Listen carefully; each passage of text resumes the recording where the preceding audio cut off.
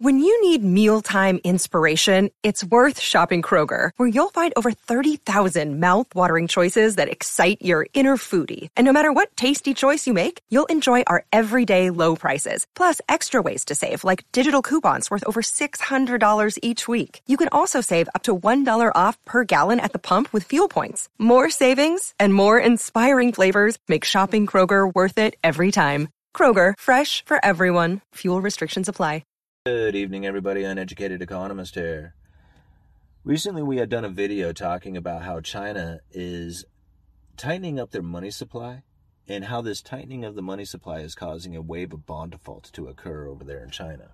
Now, something I got to thinking about is if this wave of bond defaults continues to occur, like it's at the fastest pace on record right now. So we're talking some serious numbers coming into the future if this continues. And if the fiscal discipline continues, investors are going to be very nervous about tying their money up with a wave of corporations defaulting. You see what I'm saying? They're going to look at that and say, like, man, I do not want to play in that game right now. There's just too much occurring right there as far as defaults. Once that wave of defaults and they start to drop off, what's left over are probably going to be fairly resilient, worthy companies. Like, the wave of defaults is going to burn out all the undergrowth. It's like fiscal discipline, right? So the investor on the other end of that is going to be like, well, this is pretty good because now you've gotten rid of all the like zombie corporations. What you have left are the more, resilient, worthy companies. And most likely the bond prices will have dropped during this wave of defaults that were taking place because investors will be very nervous. They're not going to want to hold these things. So the bond prices will drop, the yields will rise.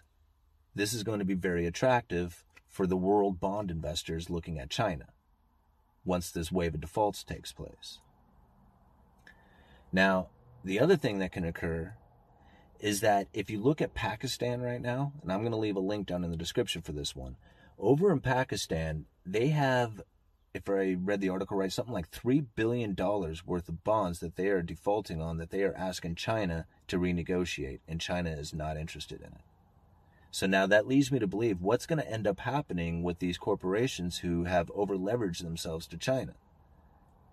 When they default, who ends up with those corporations? Who ends up owning them? And how often has China done this throughout the entire world, not just Pakistan? You think about it, they are refusing to renegotiate on this loan. That means that they don't want them to pay it off. They want them to default. In fact, they're not renegotiating on anybody's. They're going fiscal discipline on everything around the world, it looks like. This can have a dramatic effect on what can occur out there, especially when these corporations can't pay China. Who ends up owning that? During a time when China has already gone through their fiscal discipline and is now attracting the world investors, bond investors, because they have a higher yield on more worthy companies who had just had a huge default of the zombie corporations taking place. You guys see where I'm getting at? Anyway, I wanted to get you guys' thoughts on that and see what you had to say. The other thing I wanted to say is thank you. Thank you so much to everybody who has tipped me on PayPal or Venmo or cryptocurrencies. I try to send out a thank you to everybody who does. And I know I miss some of you guys. I know I can't answer all the emails. I try to answer all the emails. I try to answer as many comments as I can. It can get overwhelming at times, but I appreciate every email. I read all of them. I try to read every comment. And I can't thank you guys enough for all the support. You guys, a few of you guys have been becoming members of Patreon. Thank you. That is so cool of you guys to want to support the channel. And just to let you know that all those tips and all that support you guys send to me, I use that to take my family out to eat or take them out to get ice cream or something. And I take them out because there was a time in my life when I would never take them out. And you guys send me those tips and you're like, here, have a cup of coffee on me or whatever. I do. I take the family out and have them enjoy it. And I always tell them, this is This is the Uneducated Economist YouTube fans who are buying this, you know. So they have a lot of appreciation for you guys for that. Thank you. The other thing I wanted to bring up was a story that I had read last night with my boy. Now, I had read this story many times, but I never made the connection of how much this story resembles government spending bubbles. And it's the story of Yertle the Turtle. And now, if you don't know the story of Yertle the Turtle, it's a Dr. Seuss story. And Yertle the Turtle, who was ruler of his pond, could rule over everything that he could see. But he sat on a little tiny rock. That was his throne. And he couldn't see very far from his rock. So he got the idea one day that he was going to stack up turtles so that he can get on top of them and be able to see farther. So he did that. He stacked up a bunch of turtles, and he was amazed by how much he could see. And he was like, wow, look how much I rule over now because of how far I could see. And so he wanted to see further. So he kept stacking turtles. He stacked them up until they got very high.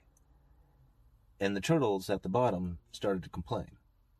He said, you know, it's a lot of turtles up there, and we're feeling a lot of weight down here at the bottom. It's a little much for us. But Yertle the Turtle, the king, he didn't listen. And he kept stacking turtles up because he wanted to see farther and farther away. Because he wanted to rule over more. Listen to this section out of the story. Then again from below, and a great heavy stack, came a groan from the plain little turtle named Mac. Your Majesty, please, I don't like to complain, but down here below, we are feeling great pain. I know up on top you are seeing great sights, but down at the bottom, we too should have rights. We turtles can't stand it, our shells will crack. Besides, we need food. We are starving, groaned Mac.